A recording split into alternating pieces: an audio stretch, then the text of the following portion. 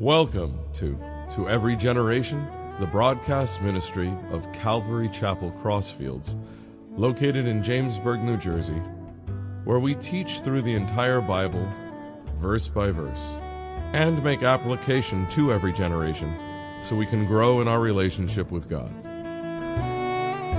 Tonight we're going to be in 1 Corinthians chapter 2. And last time I was up here, we finished chapter 1. We talked about worldly wisdom versus godly wisdom. Talked about the weakness and the foolishness of God, which I know might sound odd to some people. God, foolish and weak. But it's used in the context of, like, the foolishness of God is wiser than man, and the weakness of God is stronger than man, as it says in verse 25 of chapter 1.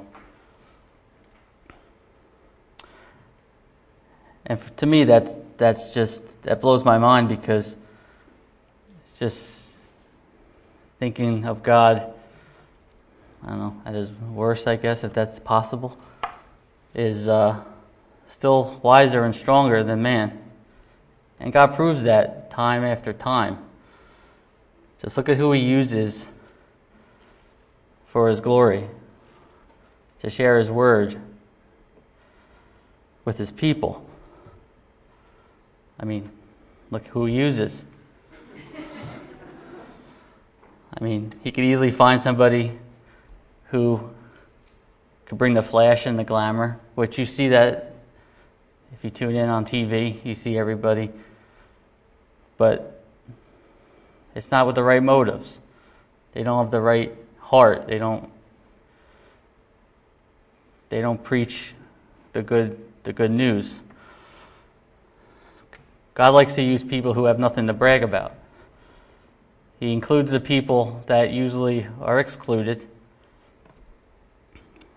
And he does that to convert human values. He shames the wise,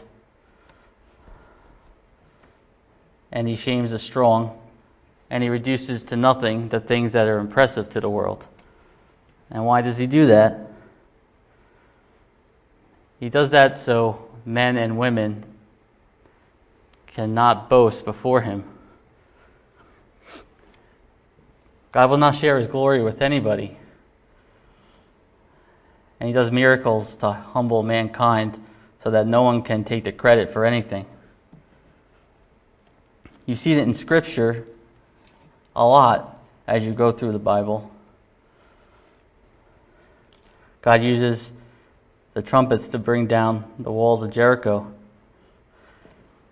With the jawbone of a donkey, he enabled Samson to defeat a whole army.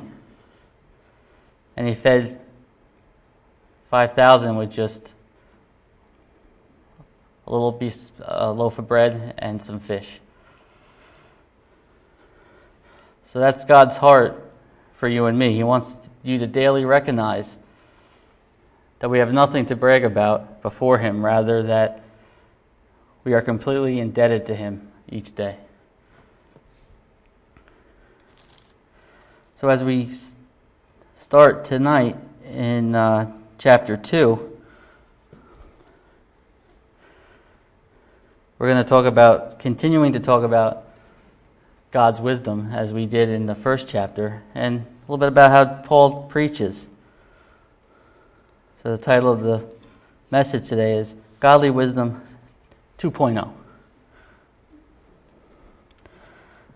So in chapter 2, verse 1, it says, "And I, brethren, when I came to you, did not come to you with excellence of speech or of wisdom, declaring to you the testimony of God. For I determined not to know anything among you except Jesus Christ and him crucified." So Paul didn't come to Corinth to add to the city's culture, or as a philosopher or a salesman. He came for one purpose and one goal: to declare to you the testimony of God. Like many of us today, the Corinthians loved the human wisdom. Like we all do. I mean, you see flash over here, you look at it. But we have to. Paul was going there to call him back to the wisdom of God. And I'm at fault sometimes too. I look to myself to get out of things. Any problems that I might have, any trials, I look to myself to get out of them. I don't look to God right away. I try to handle it on my own. That works out 0% of the time. So we also remember to keep seeking the Lord in everything, as I have to all the time as well.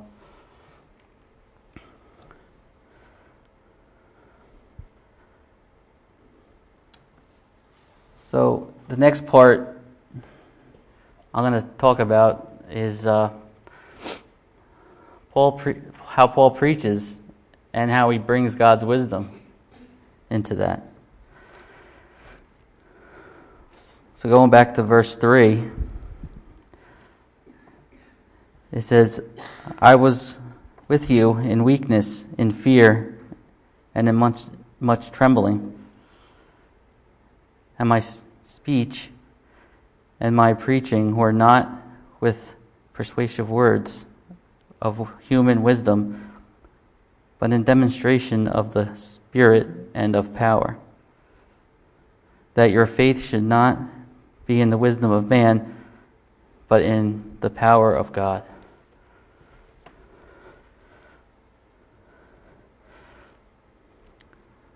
So going back to verse 1, we see Paul's method. In his preaching in Athens, he recognizes the difference in ministry that is centered around man's heart and that is spiritual from God.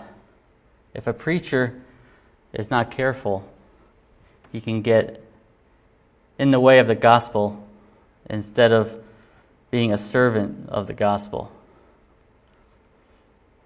And I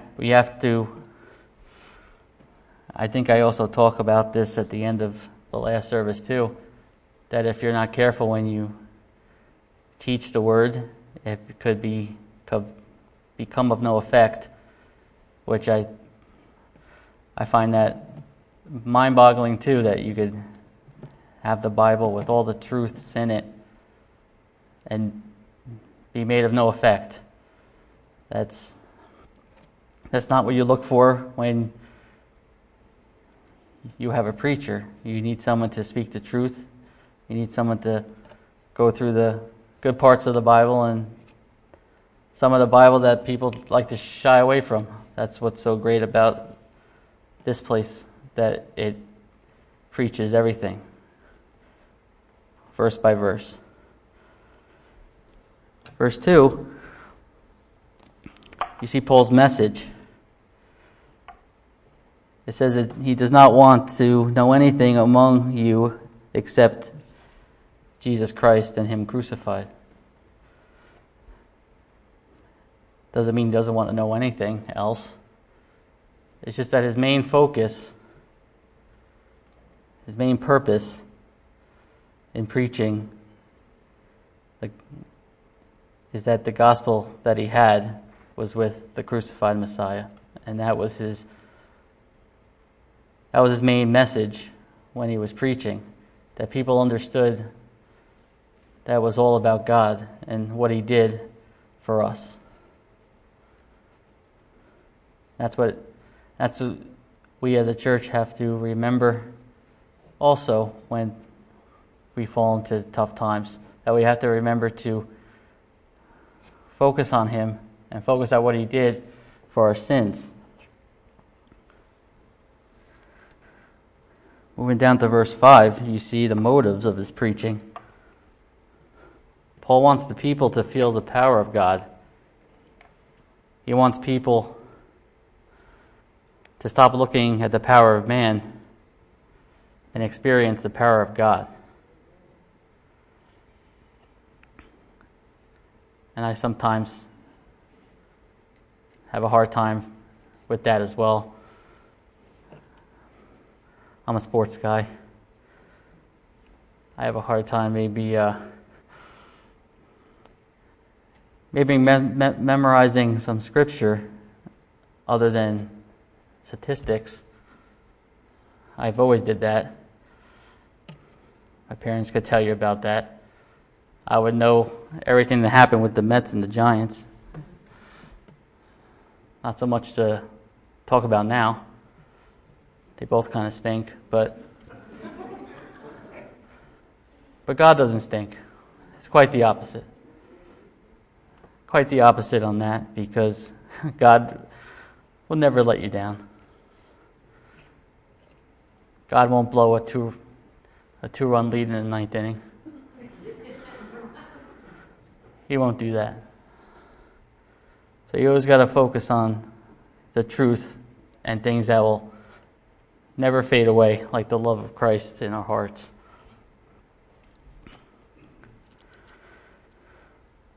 Verse 6, it says, "However, we speak wisdom among those who are mature, yet not the wisdom of this age, nor of the rulers of this age, who are coming to nothing." So now Paul's teaching to mature Christians.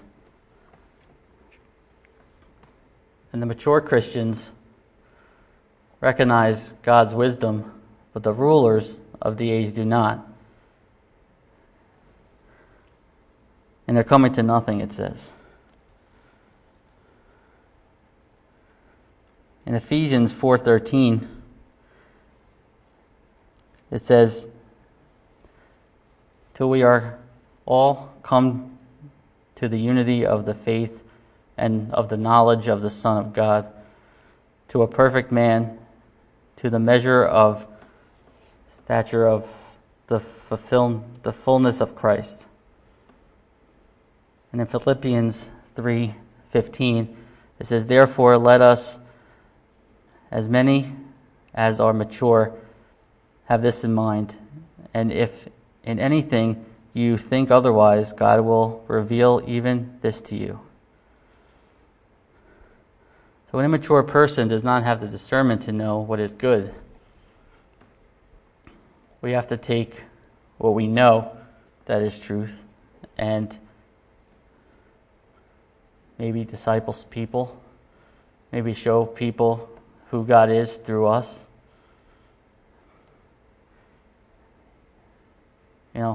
Doesn't mean you jam the Bible down their throat, but sometimes you don't have to say really anything, just your mannerisms and the way you conduct yourself in your daily life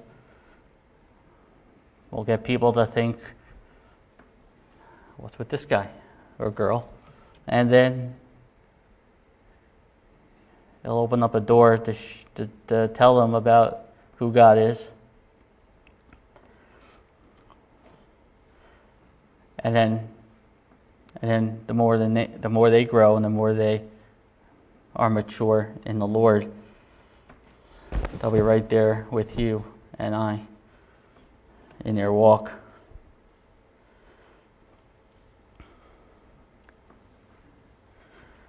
Verse 7, "But we speak the wisdom of God in a mystery, the hidden wisdom which God ordained before the ages for our glory, which none of the rulers of this age knew. For they had known, they would not have crucified the Lord of glory."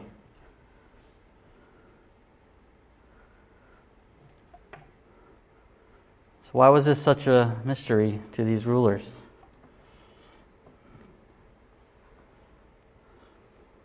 Because God's wisdom is known by people who are in the gospel. which Paul was preaching.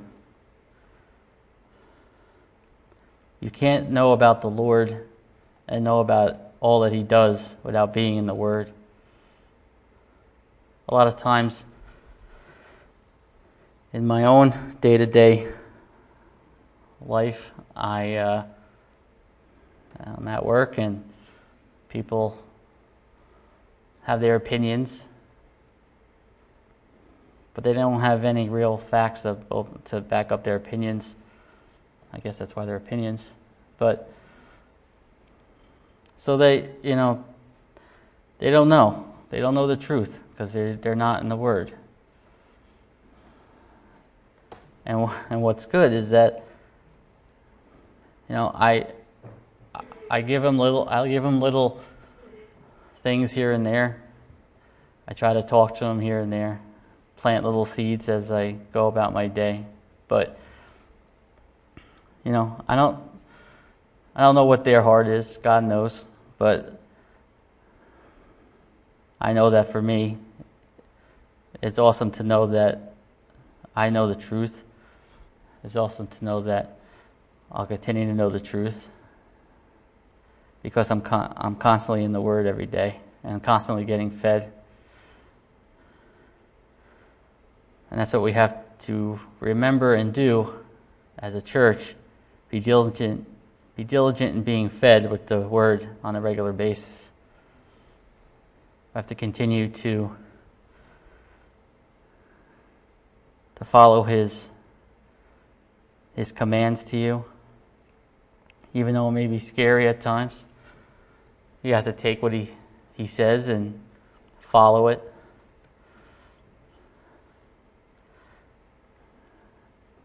And even though the people around you may mock or what, you have to be diligent in sticking to your heart and sticking what you know is true. Verse 9. But as it is written, eye has not seen, nor ear heard, nor have entered into the heart of man the things which God has prepared for those who love Him. Now it says it is written, but doesn't mean it's actually a quote from the Bible. Paul's referring to Isaiah 64:4, which says, "For since the beginning of the world men have not heard nor perceived by their ear, nor has the eye seen any God besides you, who acts for the one who waits for Him." And that's something that I believe we all should do. Just pray and wait on the Lord.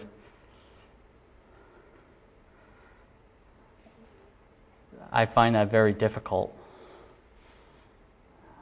It's hard to wait on the Lord. I don't think I'm alone in that, but the Lord really blesses those who wait on Him. And the more you just give it over to the Lord, the easier like you are in your every day-to-day life. You're not so stressed out. You're not so worried about what's going to happen. And in James 1:3 and 4, it says, "Knowing that testing of your faith produces patience, but let patience have its perfect work, and that you may be perfect and complete, lacking nothing." So being patient tests our faith. And when the Lord blesses you through those trials and you're patient through that, your faith becomes stronger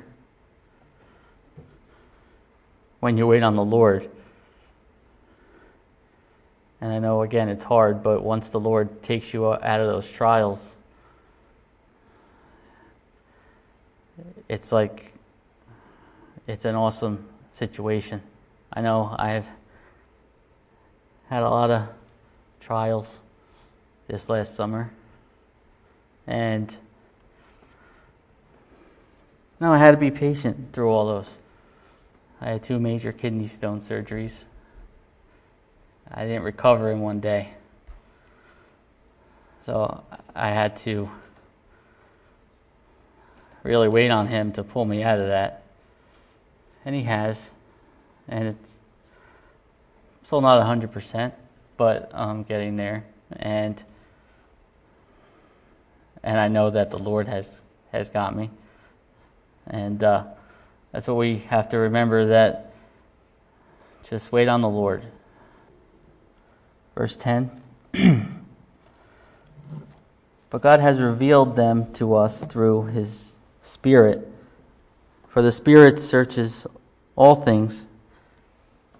That's the deep things of God. For that man knows the things of a man except the spirit of a man which is in him. Even so, no one knows the things of God except the Spirit of God.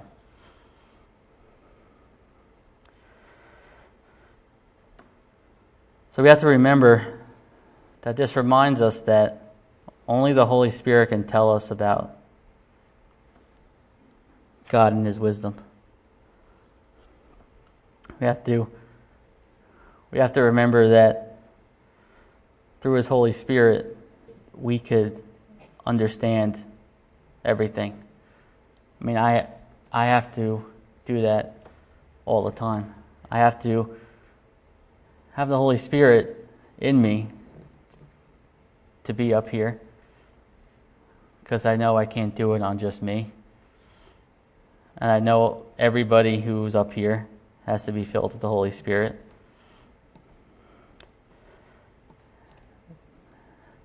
And I think that's an awesome thing when you realize that, because being up here and doing this, it makes me feel good that I'm able to be up here sharing the Word of God that I believe so deeply about. Verse 12. Now we have received not the spirit of the world, but the Spirit who is from God, that we might know the things that have been freely given to us by God. These things we also speak, not in words which man's wisdom teaches, but which the Holy Spirit teaches, comparing spiritual things with spiritual.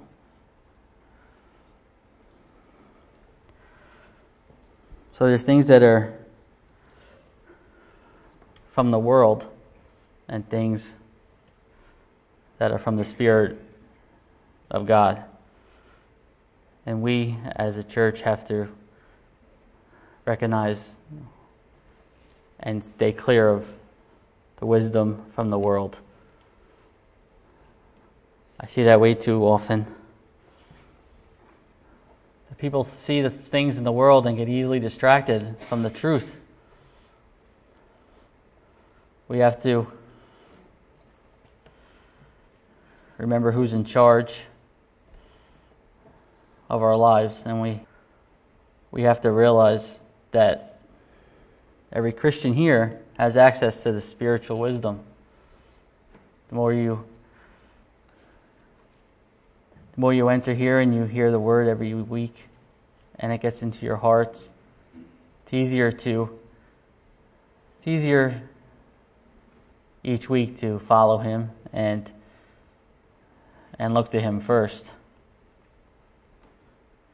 And we have everything we need right here in our fingertips if we just desire it. In my life, I need to get better with my devotions. I think I'm too busy, but I'm not too busy. I have to focus on Him, put Him at the front of my list, because we have it right here in front of us. We just have to utilize it if we want it. Verse 14. But the natural man does not receive the things of the Spirit of God, for they are foolishness to him, nor can he know them because they are spiritually discerned. But he who is spiritual judges all things, yet he himself is rightly judged by no one. For who has known the mind of the Lord, that he may instruct him?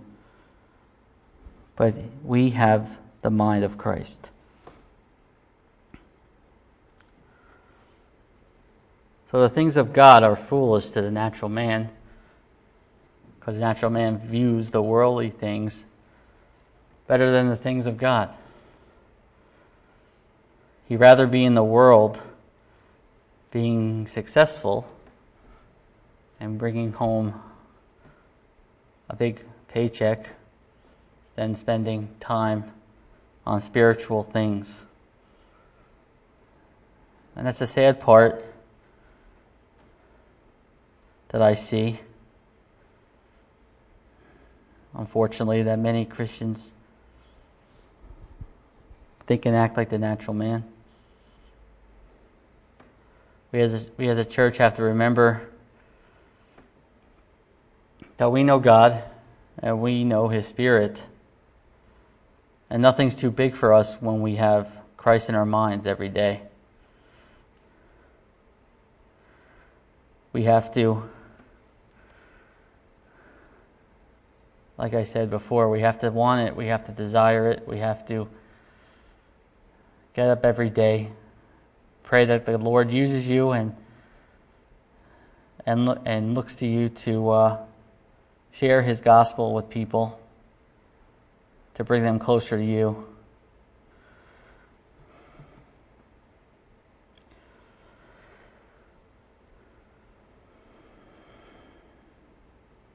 I have a personal story. Something happened at the beginning of the week at work that really bothered me. Bothered me to the point where Satan had the opportunity to get in my head before I had to teach, take me off my game, and started thinking that I shouldn't be up here, that I don't know what I'm doing. There's a million people that are better, that should be up here than me. Then I had to start thinking about the message that I had prepared. And it was the worldly thoughts and the worldly wisdom that was clouding my brain. It wasn't the Holy Spirit, and it wasn't godly.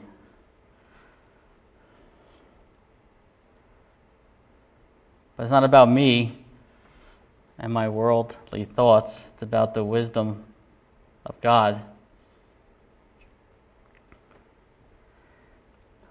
So if you all think you're too small to be effective, too average, weak, and foolish, God could use you more than you know. And once we remember that and get that into our minds and our hearts, like I had to do, you truly have godly wisdom. Let's pray.